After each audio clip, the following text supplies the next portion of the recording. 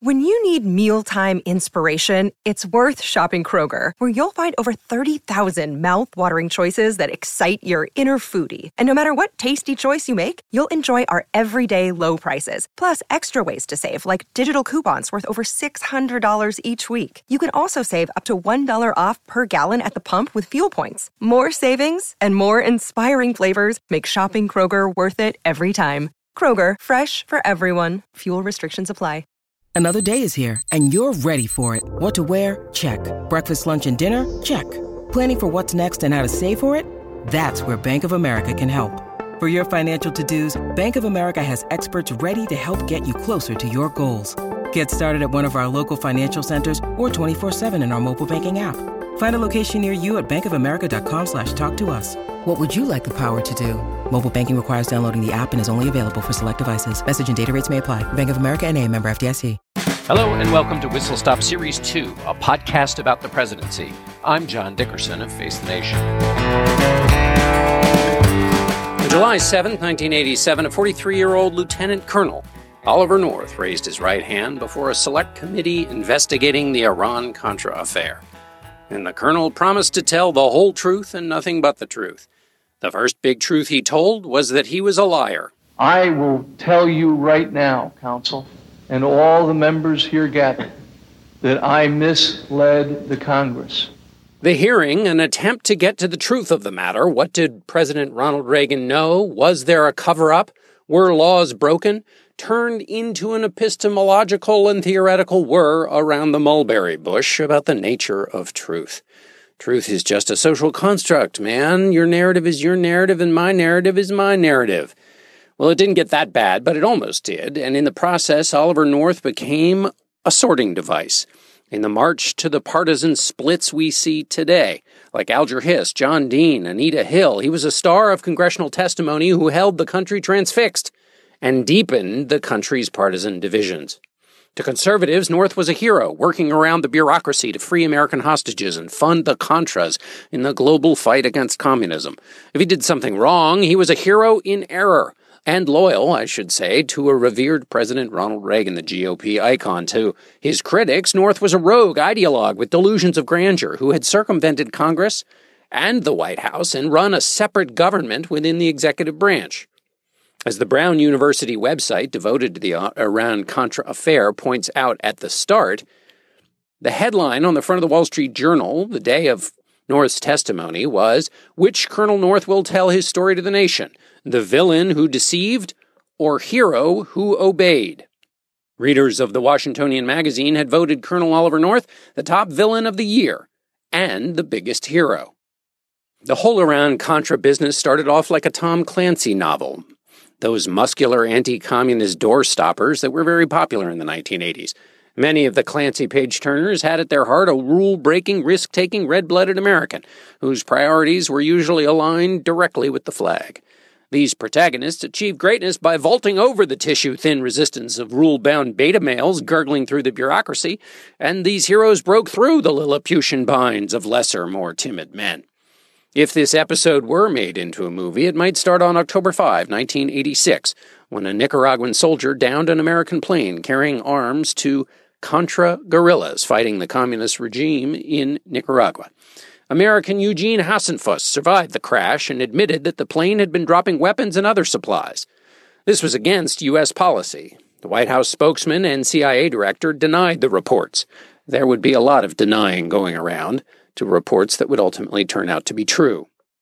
A month later, there was another story, seemingly unconnected, except that it also presented an opportunity for White House aides to set the pants a-blazing with untruths. Reports surfaced that the Reagan administration had been covertly selling arms to Iran, a sworn enemy of the United States and a state sponsor of terrorism. The arms were offered in exchange for help freeing American hostages in Beirut, Lebanon. White House officials denied the account. The profits from the arms sales to Iran, it turned out, were going to support the Contras. What emerged became known as the Iran-Contra scandal. It would become a clash between parties, ideologies, and between two branches of government, the White House and Congress. The entrepreneurial mind who found a way to rob Peter to pay Paul, and in the process break two sets of laws, was highly decorated Marine Oliver North, a staffer on the National Security Council. Before we can get to the actual North hearings in July of 1987, we have to step back and explain the Iran-Contra affair a little bit more. In the late summer of 1985, so 2 years before North shows up in the committee hearing room, members of Ronald Reagan's national security staff collaborated with the Israelis and some shadowy arms dealers and mercenaries and the Iranians to sell weapons to Iran. The weapons were given in the expectation they'd help these hostages get freed from Lebanon. The adventure broke with the stated policy of the administration and specific law, the Arms Export Control Act. The sales involved anti-tank missiles and ground-to-air missiles, the TOW and Hawk missiles. Iran needed them because they were at war with Iraq. Iran overpaid, and the proceeds were used to fund the Contras, rebels in Nicaragua fighting to overthrow the Sandinista government. This also was illegal because Congress had prohibited lethal aid from going to the Contras. An important sub-theme to our story is the ongoing conflict, which we've mentioned before and will mention many times, between Congress and the president over the management of foreign affairs. The Democrats controlled Congress and sought to pin back the Republican President Ronald Reagan. The most notable way in which they did this, at least for the purposes of our story, was the Boland Amendment, named after Democratic Congressman Edward Boland of Massachusetts. It blocked the CIA and the Department of Defense from using funds to overthrow the Sandinistas in Nicaragua. Reagan had been sending support to the Contras there, and the amendment passed 411-0. And was signed by the president. It hemmed him in, but he didn't want to be hemmed in, and the administration ignored the amendment. They did so by using the National Security Council as the conduit for deliveries of covert aid. Why did they break the law? Morality and the domino theory. Reagan had said the Contras in Nicaragua were, quote, the moral equivalent of the Founding Fathers. In explaining his theory about the communist advance in Central America, he put it this way. The Soviets, Cubans, and other elements of international terrorism in Central America would ultimately undermine Mexico and threaten the United States.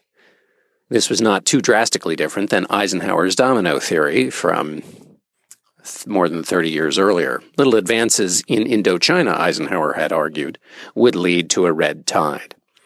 A constrained president finds his own way. We've talked about that a lot, and we'll keep talking about it. When a president does this, his supporters see it as adventuresome, risk-taking, gung-ho righteousness in the face of partisan opposition and the limitations of the American system. Opponents see it as an abuse of power. In 1984, after the first Boland Amendment, the NSA, led at the time by Bud McFarland, whose aide was Oliver North, secured secret aid for the Contras from the Saudi government. Reagan approved of this and said to his aides, keep this quiet. The NSC also enlisted Manuel Noriega, who was the drug trafficking dictator of Panama. The administration also secretly mined the Nicaraguan harbors, and they got busted and then lied about it. When the House heard that they'd lied about it, namely the CIA director had lied about it, they passed a second Boland Amendment, which barred even non-military American support for the Contras. North and others were undeterred. They knew that Reagan wanted, and they assured themselves that the Boland Amendment didn't apply to them. So just to recap, staffers in the White House are going around congressional hurdles to achieve the president's goal of fighting communists in Central America. The familiarity with going off the books for the right reasons was therefore entrenched now in the Reagan White House. I'll add one other element here that comes from Lou Cannon's Reagan biography. Cannon says there was a diminished sense of political accountability after Reagan's landslide election victory in 1984.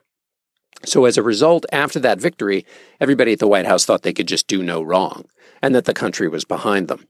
So there's also a second motivator now to the Iran-Contra scandal. First motivator being stop the communists in Nicaragua in Central America. Now, what about Lebanon? Well, this is the action hero version of the presidency. The president couldn't stop thinking about those hostages. And so he wanted to get his national security staff to come up with a solution to that problem. Now, the president had publicly declared that the United States would never deal with terrorists. Quote, "We make no concessions, we make no deals," the president said in June of 1985. But in late 1985, he encouraged those national security advisors to embark on a secret arms sale to Iran, which is in the middle of this war with Iraq. And these sales were arranged by an exiled Iranian businessman. And the way that they did it was in order to cover the American involvement anyway, it was funded through Israel. So there were 7 hostages when the United States started selling arms to Iran. And A secondary story used to sell this policy internally and then later externally was the idea that the arms would go to moderates within Iran who would tilt the nation towards a more pro-Western direction against the Soviets. Obviously, the Soviet story in Central America overlays also the competition for Iran's affections in the Middle East.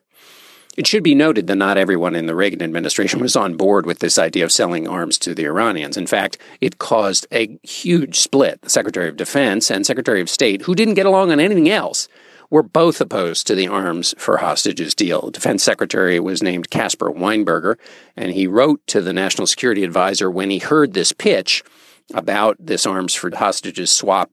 Weinberger wrote, quote, "This is almost too absurd to comment on, like asking Gaddafi, then the leader of Libya, to Washington for a cozy chat."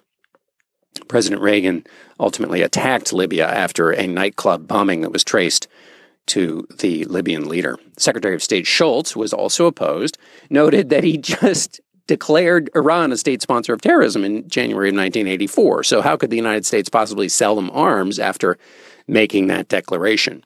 Another point that Lou Cannon makes in his book about Reagan is that Chief of Staff Don Regan indulged President Reagan rather than the previous Chief of Staff, Jim Baker, who would never have allowed this kind of arms for hostages swap to go on.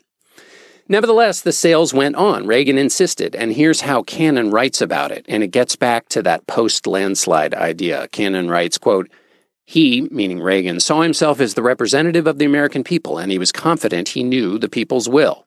The entire adventure unraveled over a frantic week that began in November 18th of 1986, when a group of President Reagan's closest advisors worked to try to come up with an explanation for the arms sale to Iran as these stories started breaking in the fall of 1986. Just to make sense of the panic and how acute it was, this is what President Reagan had said just a few days before the rubber bands and paper clips holding the whole thing together went pranging off in every direction, endangering the citizenry. The United States has not made concessions to those who hold our people captive in Lebanon, and we will not. The United States has not swapped boatloads of plane loads of American weapons for the return of American hostages, and we will not. So that was what the president said, and that's why everybody was scrambling around. He had denied something that they now knew and were finding in their internal investigation turned out to be the case. And so in this period in November of 1986, here's how the New York Times characterized it. These aides were trying to protect themselves and the president. And in doing so, administration officials deceived one another, Congress, and the public, the evidence shows. So there was a flurry of meetings between national security officials, Attorney General Ed Meese and his staff, and of course William Casey, the head of the CIA. It was during this period that North and his assistant, the attractive, and that'll come in later, Fawn Hall, engaged in a shredorama, or what was termed later in the press a shredding party, destroying many of the documents related to this Iran-Contra affair one evening. There were so many documents fed into the shredder that it jammed, which actually is probably not that big a deal since shredders, and particularly at that period, jammed if you just looked at them or said something mean about their mother. During the scramble to get the story straight, members of the Justice Department started finding things that were just too big to cover up, including a memo prepared for the president that mentioned diverting $12 million in profit from Iranian arms sales to the Contras. Why would there be a memo? And this matters because this is the smoking gun. There were two questions, really. What did Reagan know about the arms for hostages?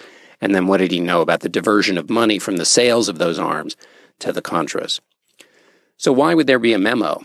Well, to initiate covert action, there has to be what's called an NSA finding, which is to say a memo allowing the president to do the secret thing he's done and thereby go past Congress. This memo was a draft of the finding. In the end, the president did sign such a finding, though it's not clear if he remembers it, and the question of whether the president authorized the money to go to the Contras is still a bit up in the air, but the head of the National Security Agency at the time, John Poindexter, who replaced Bud McFarlane, had such a memo and ended up destroying it, had the single copy of it that he kept in his safe. Anyway, at the end of this period, in the frantic period in November of 1986, the president announced on the 25th of November that he'd fired his national security advisor, Poindexter, and Oliver North, and that the case had been referred for criminal investigation. That afternoon of the 25th, Fawn Hall, secretary to Oliver North, realized that there might have been some documents related to this business that had not been shredded, and so she smuggled them out of the White House in her boots and her clothing. Later that day, on the 25th, the president called North and consoled him, saying, quote, "This is going to make a great movie someday." So at the start of the trial, the big question is, what did Reagan know, when did he know it, and did Oliver North, A, lie to Congress, B, subvert Congress's will, and then C, try and cover up the whole darn thing?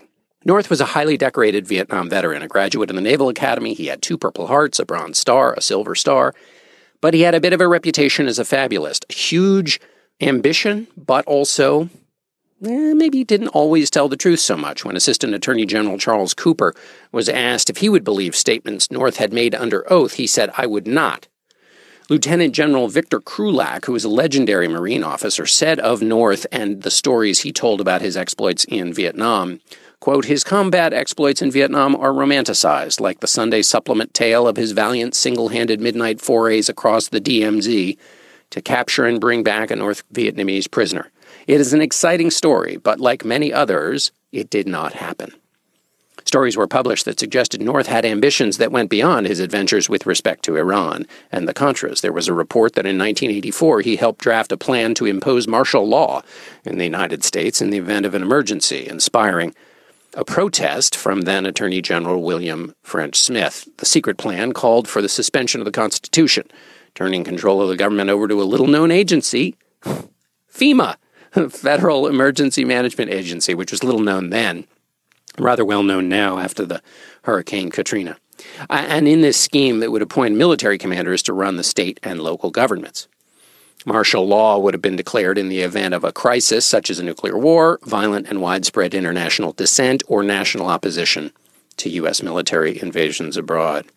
In advance of the July hearing, Senator Patrick Moynihan of New York, the Democrat, was asked about North's penchant for embroidery, and he said, quote, "He'd better not lie or we will put him in jail," said one former National Security Council colleague of North. "Ollie seems to be having trouble distinguishing between his fantasies and objective reality." George Will wrote that North, quote, "is completely unable to tell what the truth is." Period. Closed quote. Before we get to the hearing, there are 2 frames that we want to point to that were put around North's testimony. The first frame was the wonderful All-American frame done in concert with Life magazine, the All-American magazine, in which Lieutenant Colonel North and his wife were portrayed as regular Americans. And the president, the other frame we want to offer, is President Reagan pointing out that regular Americans didn't give a darn about the Iran-Contra affair. Before the hearing, Oliver North's wife spoke to Life magazine and said, "I feel like they've got all the guns, and then there's us." She was talking about the committee that he was going before. She said, "If you get the true story out, I don't know how people can't see the need to fight back when communism is spreading. His motives were pure." She continued, "I felt that if everybody told the truth, it would be okay, but it's gotten so complicated." More from North's wife. "The Bible says that you should pray for your enemies. That's what I should do. I can't say I always do. I get very angry at what people say sometimes." She speculated on whether her husband might go to jail. "I don't think he anticipates that. I don't. But if that happens, it will still be all right. We're Christians." Accompanying the Life magazine story was a picture of North and his wife in what looked like their backyard, and the story had a quote from the man himself while he pushed his lawnmower. North's opponents at the time didn't recognize what was going on, but it was the first offering in testimony that was to be symbolic as well as substantive. The symbol was that of a man of duty whose wife and family followed traditional Christian practices, including a weekly Bible meeting at their house. This was an appeal to the silent majority in all possible symbolic ways. The president affected a familiar posture, arguing that the hearings and the questions of the Iran-Contra affair were merely a Washington obsession that he said no one cared about, quote, "when you get a mile and a half away from the Potomac River." At first, Oliver North took the fifth when congressional investigators came calling in front of the Senate Intelligence Committee in December of 1986. He had reportedly asserted his right against self-incrimination 40 times. By July, he'd been given immunity, or a kind of immunity, and testified over the course of 6 days. The lines of spectators who wanted to peek at the smartly dressed mastermind at the heart of the Iran-Contra affair started to form at 5 a.m. At the start of the hearing, North, dressed in his military uniform, vowed, "I came here to tell you the truth, the good, the bad, and the ugly." But what does that mean, to tell the truth, when the truth you're telling is that you lied a lot to Congress and the Iranians and members of the administration, and when you've admitted that you shredded documents, which is itself a kind of lie? North said that he had lied, but that he was following orders and a higher purpose. He testified, "By their very nature, covert operations or special activities are a lie. There's a great deception practiced in the conduct of covert operations. They are, in essence, a lie. The effort to conduct these covert operations was made in such a way that our adversaries would not have knowledge of them, or we could deny American association with it, or with association of this government with those activities. And that is not wrong." The phrase plausible deniability, I should say, became a household word. What Oliver North was saying about covert operations is both possibly true and highly clever. Let's take it from the clever point of view first. What his argument about covert operations and the necessity of lying allows for is that anything that gets put under the cloak of covert can be excused. You can stuff any old bad behavior underneath that cloak and claim that it was being done in the interests of American national security. Got to be hush-hush, it's national security. And lying is a part of being hush-hush. So, if a lie is at the very center of an enterprise, then a lie in connection with that enterprise is not a bad thing. It's in furtherance of the enterprise. And by the way, the enterprise is in the service of America's national security. It's a patriotic lie. Here's how one newspaper put it at the time. This argument, this national security argument. He looked the part in his olive green uniform with its breast full of medals, and if you accepted his premise, you could swallow almost anything. His premise was that the nation was in a Cold War that required covert operations, which justified any amount of lying or deceiving to help the Nicaraguan Contras and protect the President of the United States. He not only admitted that he shredded evidence, but boasted about it. Always, he insisted, he acted with the knowledge of his superiors. So, shred some documents, go at it, that's apple pie. Lied to Congress, motherhood. But the thing is, while this argument seems right, in the American system, presidents can't just go off and do things on their own. There is a system of shared powers, and Congress has to be notified. It can be notified in secret, but you've got to let them know. Anything that is too big for Congress to know about ought to be something Congress knows about. So let's not get too fancy here. What Oliver North was essentially saying was that the ends justify the means. Michael Lynch and David Boggin write in a great book called The Spectacle of History, which analyzes North's testimony. They make a really interesting claim at this point, and I should note that The Spectacle of History is informing a lot of my thinking here. It is a great look at this historical event, and also this question about truth. If it was okay to lie in clandestine activities because you didn't want to let the enemy know what you were up to, what did that mean for the hearings themselves? At one point, North noted that the information being discussed in the hearing could possibly help the enemy. The Russians were watching, essentially. That was clever. He was putting his inquisitors in the aiding the enemy camp. So for the public watching, the inquisitors weren't just picking on a guy who had been doing his patriotic duty. The inquisitors were possibly endangering U.S. national security. That's why North, that kind of sloppiness was why North had tried to go around them in the first place. That kind of lack of knowledge of really what the stakes were and what was going on is why he tried to go around them in the first place. So if the Congress is in the same bucket as the enemies by asking these questions that the enemies can benefit from, then lying to Congress, either in the past or maybe in the present when he's testifying there in July, is maybe not a big deal. In fact, maybe it's positively American to lie to them. After all, lives were at risk. North defended his lies, saying, quote, "Lying does not come easy." But then he added that he had to weigh, quote, "the difference between lives and lies." It's the right way to do it, to protect lives and the people engaged in it, he said, it being the covert operation. And lives are important, he said. In this frame, North could boast about his lies and his shredding. Asked about memos that he sent his boss seeking presidential approval for the arms sales and the diversion of money to the Nicaraguan rebels, North said, "I think I shredded most of that. Did I get them all?" Later, when he confessed confusion about what he had shredded and what hadn't been shredded, he said, "My memory's been shredded." This approach that North takes puts the inquiry on a different moral plane. The inquiry is lower, morally, relative to the patriotic plane where North said he got his authority to tell the lies that he told. So he's also essentially, in addition to putting it on a different moral plane, he's essentially appealing to a different moral grouping, the people who put patriotism above maintenance of separation of powers or truth-telling in the abstract. How much was patriotism an undercurrent of the hearing? Daniel Inouye, the Senate Democratic chairman who led the proceedings and who had lost an arm in the Second World War, donned his Distinguished Service Cross at the beginning of the hearings, nodding to the high symbolism, and perhaps in preparation for an exchange or series of exchanges which would quickly turn from one about the facts to one in which participants' patriotism might be questioned. A cartoon at the time showed North and his lawyer, and it was not North, it was just his uniform. And the lawyer says, Mr. North won't be testifying, but his uniform will be, pointing out, of course, the symbolic power of the Marine uniform. Here's Secretary Cohen, later who would be Secretary of Defense, arguing about what was at stake. He's a Republican, and he's arguing about what was at stake in the Iran-Contra affair and lying to Congress. He's essentially trying to take back the legitimacy for the committee from the idea that lying to Congress was okay if it was in the service of noble goals.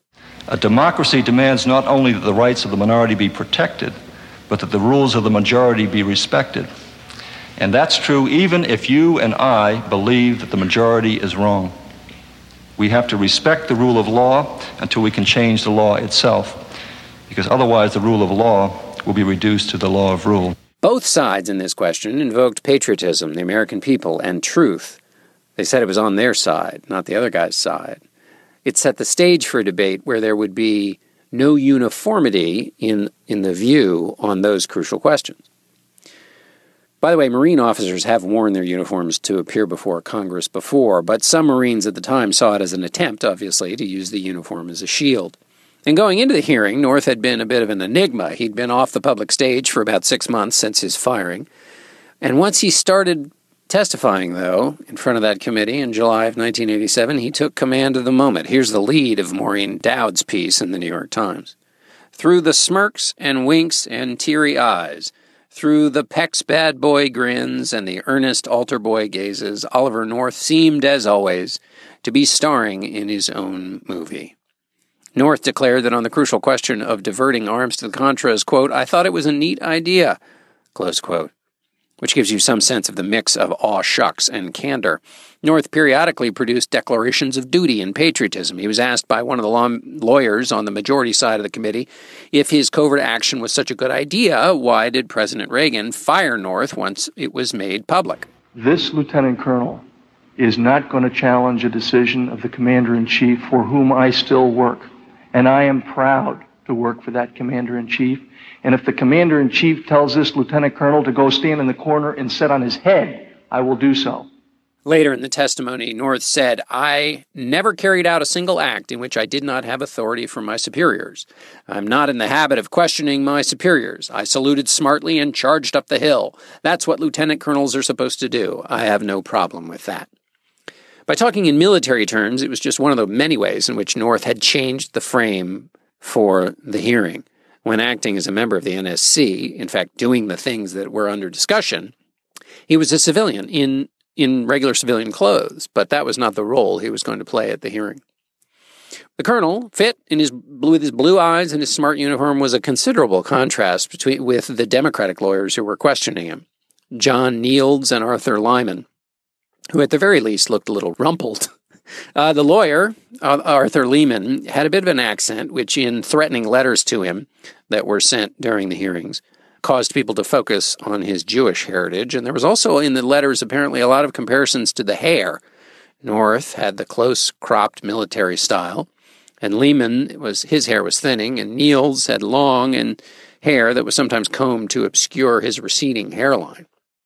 As for North's lawyer, his hair was looking good, sort of a salt and pepper number, and he became part of the story because he was Brendan Sullivan, a lawyer from the famous Williams Conley law firm, Ed Williams, who had defended Jimmy Hoffa, tough as nails, and Brendan Sullivan was in that mold. Ed Williams looked like a guy who might have a tough fight with you in the alley.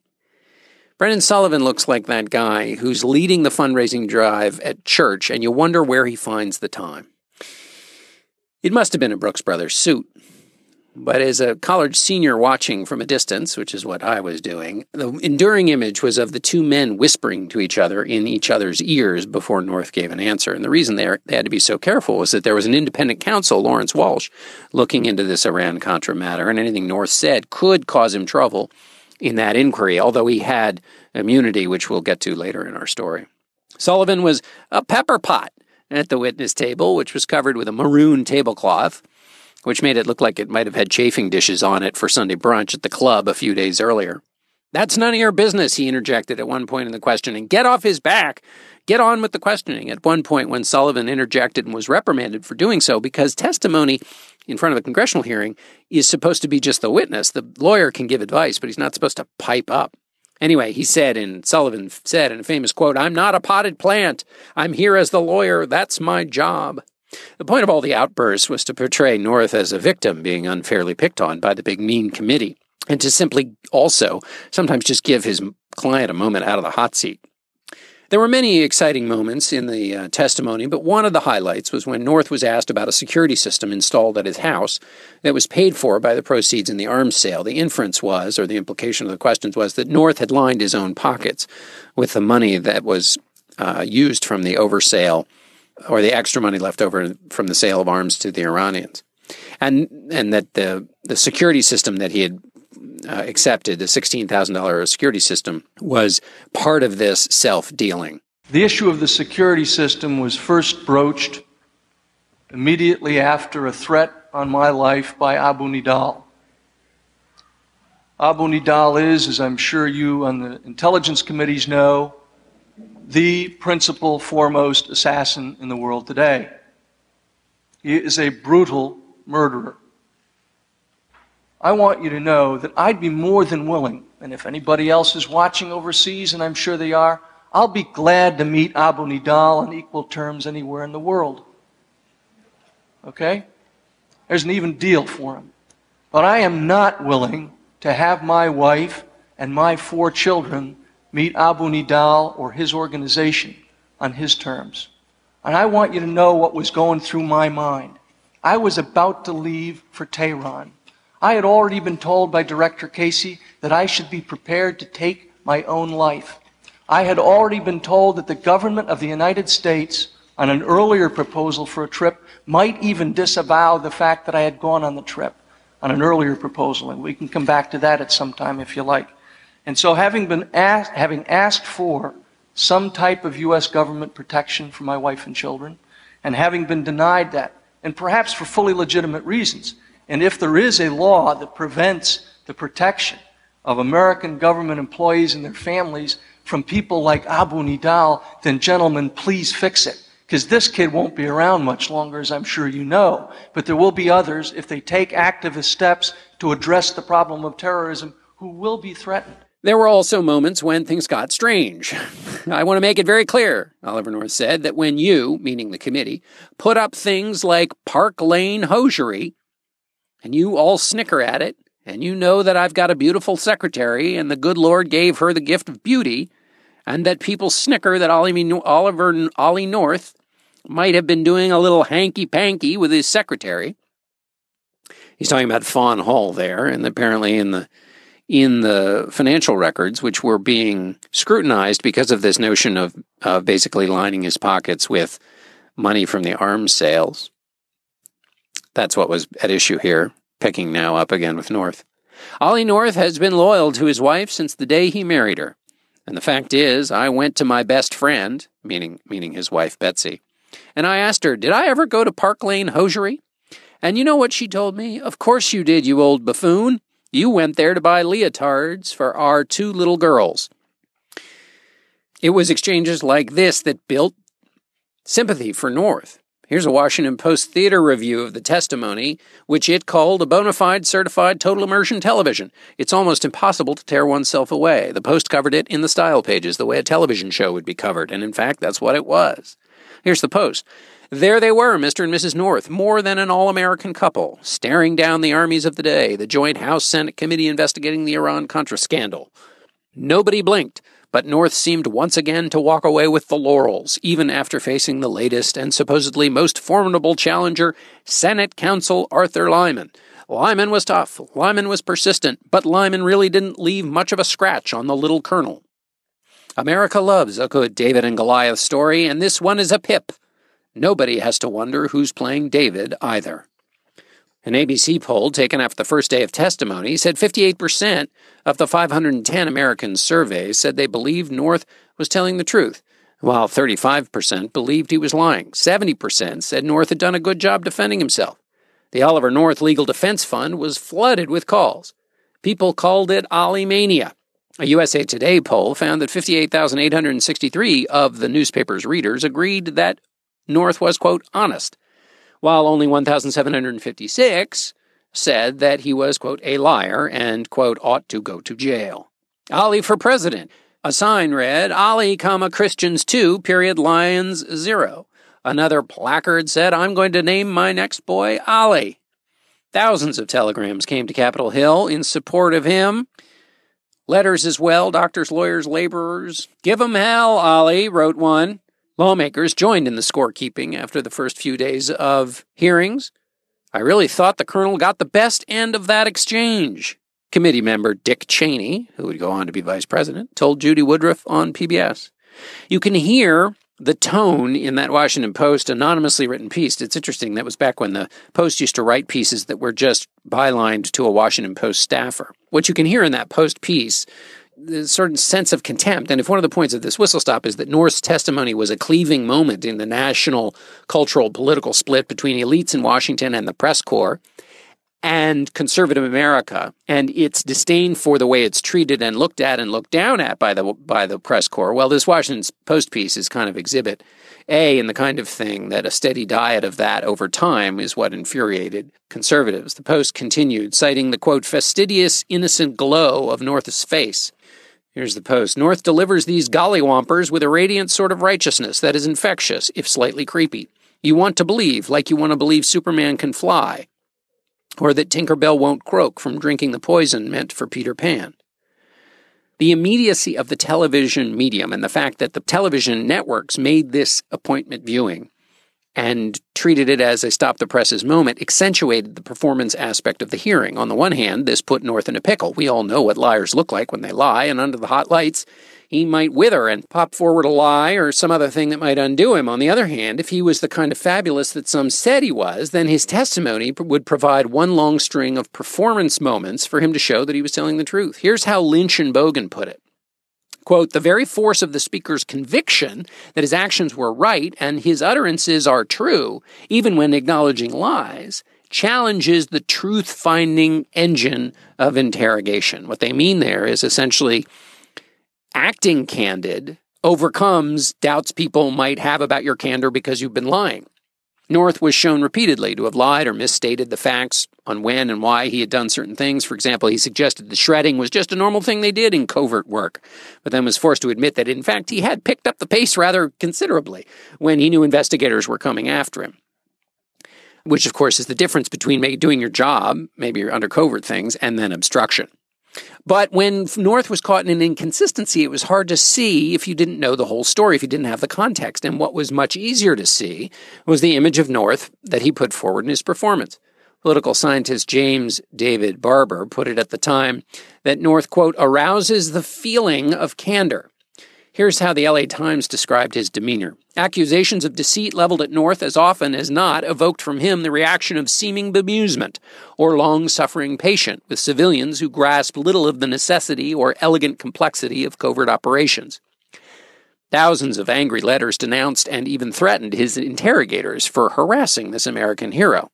According to Lynch and Bogan, again, initially the television networks received calls from soap opera viewers who were complaining that their favorite shows had been preempted. And then in the course of the testimony, viewers quickly came to appreciate the real drama that was playing in front of them and had displaced their favorite shows.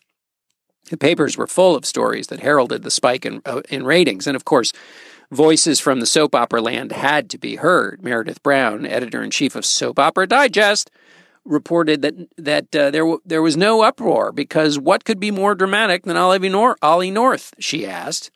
In a way, she added, Colonel North was, quote, the perfect character, unquote, for a soap opera.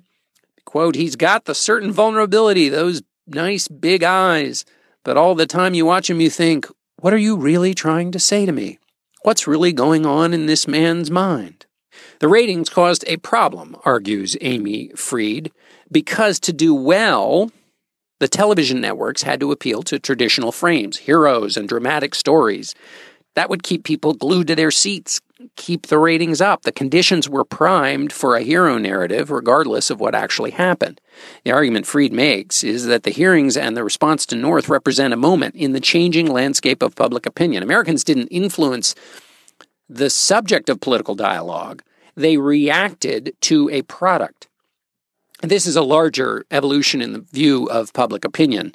And so she puts the pin down here as an important moment where the reading of public opinion was not so much about what Americans had come to of their own conclusion, but it was a reading of their reaction to the marketing of the moment that drove things, not their independent evaluation of events. Washington Post thought it was such an entertaining spectacle, they interviewed the cabbies. Yep.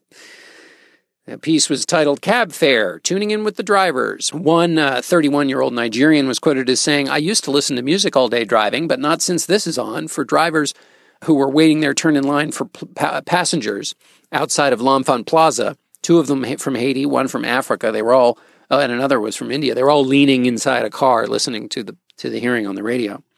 The testimony ended with a dramatic closing by the Democratic Committee Chairman Daniel Inouye from Hawaii. He started his remarks, in the past week, I believe we participated in creating and developing a new American hero. He commended North for his service and then imagined that there would even be more people who might sign up for service because they saw North in his testimony. So Inouye wanted to be very clear that those people understand what North's duty was, to obey the law even if his superiors told him otherwise. And then the voice you will hear interjecting at the end of this long riff is North's lawyer, Brendan Sullivan.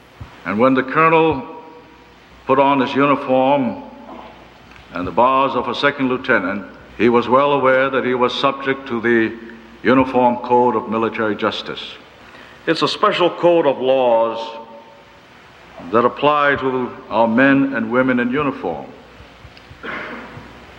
It's a code that has been applicable to the conduct and activities of Colonel North throughout his military career and even at this moment. And that code makes it abundantly clear that orders of a superior officer must be obeyed by subordinate members, but it is lawful orders. The Uniform Code makes it abundantly clear that it must be the lawful orders of a superior officer. In fact, it says members of the military have an obligation to disobey unlawful orders. This principle was considered so important that we, the government of the United States, proposed that it be internationally applied in the Nuremberg trials. And so in the Nuremberg trials, we said that the fact that the defendant... May I please register an objection? I find this offensive. I find you're engaging in a personal attack on Colonel North, and you're far removed from the issues in this case. To make reference to the Nuremberg trials, I find personally, professionally distasteful. I can no longer sit here and listen to this. You will have to sit there if you want to listen. Mr. Chairman, please don't conclude these hearings on this unfair note. I have strong objections to many things in the hearings, and you up there speak about the listening to the American people. Why don't you listen to the American people and what they've said as a result of the last week? There are 20,000 telegrams in our room outside the corridor here that came in this morning. The American people have spoken. And please stop this personal attack against Colonel North. I have sat here, listened to the Colonel without interrupting. I hope you will accord me the courtesy of saying my piece. Sir, you may give speeches on the issues, it seems to me. You may ask questions, but you may not attack him personally. This has gone too far, in my opinion. I am not attacking him personally. That's the way I hear it, sir. It was an extraordinary move by Sullivan to take on the senator. More interesting for our purposes is how he used the telegrams in his argument. Law schmaw. It's what the people thought that mattered, Sullivan seemed to be arguing, and it was a pretty nimble play for a lawyer in a non-courtroom setting, where, based on the trials I've covered, it's usually not about the emotions of the people, but the actual law and what has been proved.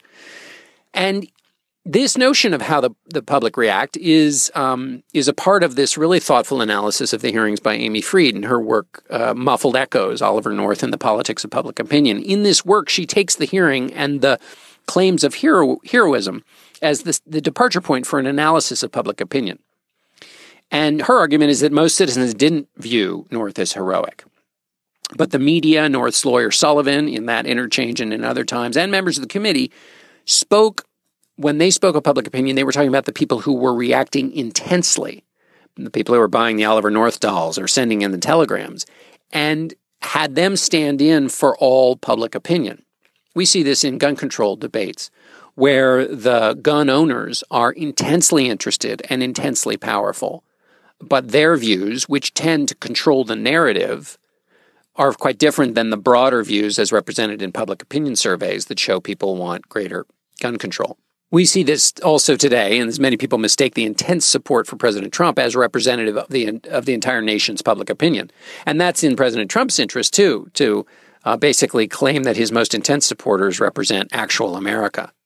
And there are lots of ways in which North supporters viewed him in the way President Trump supporters see him. North supporters, when quoted, often express cynicism about the establishment and the press. Fried's point is a larger one, and that is, as she put it, quote, the translation of public opinion remains a political activity, not a rational process. In other words, don't scour the polls for metaphysical certainty. Use public opinion in any way you can to make your political point. She continues, it is less important politically what the public thinks than what the media and political elites believe the public thinks. And that's what Sullivan was playing on at the end of this exchange with Inouye. In the end, the Joint House and Senate Committee investigating the Iran-Contra deal released two reports, a majority and minority report. The majority report was signed by all the Democrats and 3 of the 5 Senate Republicans. The minority report was signed by all the House Republicans and 2 of the 5 Senate Republicans. The majority report argued that North and his boss, National Security Advisor John Poindexter, had treated Congress as a nuisance, restricting their access to information about policy matters and making it impossible for them to check the executive branch, which was Congress's job. Still is, it turns out. I didn't want to show Congress a single word on this whole thing, Oliver North said. Members of Congress were not given information when they asked for it, and they were not given the information they were supposed to get through established systems of information sharing, even for covert activities. Said the final report, the scheme taken as a whole to raise money to conduct a secret Contra support capacity operating as an appendage to the national security staff violated cardinal principles of the Constitution. The minority report rejected most of what the majority had written and said that what had happened was a mistake, but, quote, mistakes in judgment and nothing more. North was convicted on 3 felony accounts of obstructing Congress, destroying documents, and accepting an illegal gratuity. The documents charge was then reversed because the judge gave a bad instruction. The other 2 counts were set aside by the court and subsequently dismissed after prosecutors decided that they were unable to prove that witnesses had not been influenced by North's congressional testimony for which he had been given immunity. In other words, immunity meant anything he said there couldn't be used in the criminal proceedings. And so, because you couldn't untangle the spaghetti, he could not be prosecuted. Any discussion of official lying in history obviously bears on the veracity of an existing administration, in this case the Trump administration, where we've seen the president say things for which he has no evidence and which he has been directly refuted by those in a position to know. Notably, we're talking mostly about the Trump's claim that Trump Tower was wiretapped by President Obama and the president's claim about 3 to 5 million people voting illegally in the last election. And not to mention, of course, there's the insistence that President Obama wasn't born in the United States, that Ted Cruz's father was part of the plot to kill JFK. And we've also seen administration officials prevaricate, most notably National Security Advisor H.R. McMaster, when talking about what President Trump had told the Russians in the Oval Office, and Vice President Mike Pence, who mischaracterized the reasons President Trump fired FBI Director James Comey. So where do we draw any of the parallels between that kind of misinformation and what Oliver North was doing? Well, the parallels that don't exist come first to mind for me, which is that the current charges, or the current challenges, I should say, to truth-telling, is that there's no real higher purpose for the misinformation, the way there was in the North case. At least in North's case, there were those two key pillars of why he was dissembling: a desire to release the American hostages held in Lebanon and also to fight communism. Those were, maybe it was wrong for him to do everything he did, but those were the high-minded reasons why you might be able to make a case for not telling the truth, at least in certain circumstances. But what we do see in the current situation that does seem to have a parallel is this naming of the enemy in order to excuse the behavior that would otherwise be outside the norm. President Trump has declared the press the enemy, and his chief of staff has pointed out that Americans should consider the press the enemy when thinking about the news. And that seeks not just to delegitimize the press, but to make it the enemy so that anything goes in fighting the enemy. Just like you can do anything if you're trying to fight communism, it gives you more room to maneuver. Again, what's missing, though, in this case, is the key moral component that North and President Reagan availed themselves of, the idea that they were doing this to free the hostages. The tribal response that came into play in the North hearings, of course, is still at play. If a person seeks to not tell the truth, can successfully get the audience on his side by demonizing the opposition, then he performs a nice little jujitsu. So in which he uses the power of the inquisitor to solidify his position. The inquisitor is passionate, diligent, pointed, all in the service of what the inquisitor thinks is a mighty goal of finding out the truth, but which the audience, who has been flipped by the prevaricator, sees all of this as enemy behavior. So the dissembler can then tell even greater untruths because the shock and outrage that they elicit from the inquisitor becomes not proof of the size of the lie of the dissembler, but proof of how unhinged, deranged, and underhanded the behavior of the inquisitor is. That kind of jujitsu took place and benefited North, and we see it in our current context. As for Oliver North, he was not able to transfer his popularity into a durable political force. In 1994, he ran for Senate and lost in a year that was historic for its Republican gains. After North won the Republican nomination that year, Ronald Reagan and Nancy Reagan, along with John Poindexter and the senior senator from Virginia, John Warner, all spoke out against him. By that time, 53% of those polled believed that North's behavior in the Iran-Contra affair was morally wrong. Later, North tried to use his support in the conservative world to stop Republican Senator John Warner from winning re-election. He was unsuccessful. But nevertheless, Lieutenant Colonel Oliver North turned his grueling 6 days of testimony into a reversal of image on par or perhaps exceeding the success of Richard Nixon's famous Checkers speech when he was vice president. And obviously, he built a platform for a successful career as a hero in the modern partisan age. That's it for this edition of Whistle Stop. We'd love to hear what you think of Whistle Stop. Leave us a review in the iTunes store. It helps us spread the word. Our producer is Jocelyn Frank. Our executive producer of Panoply Podcasts is Steve Lichtai. And our chief content officer is Andy Bowers.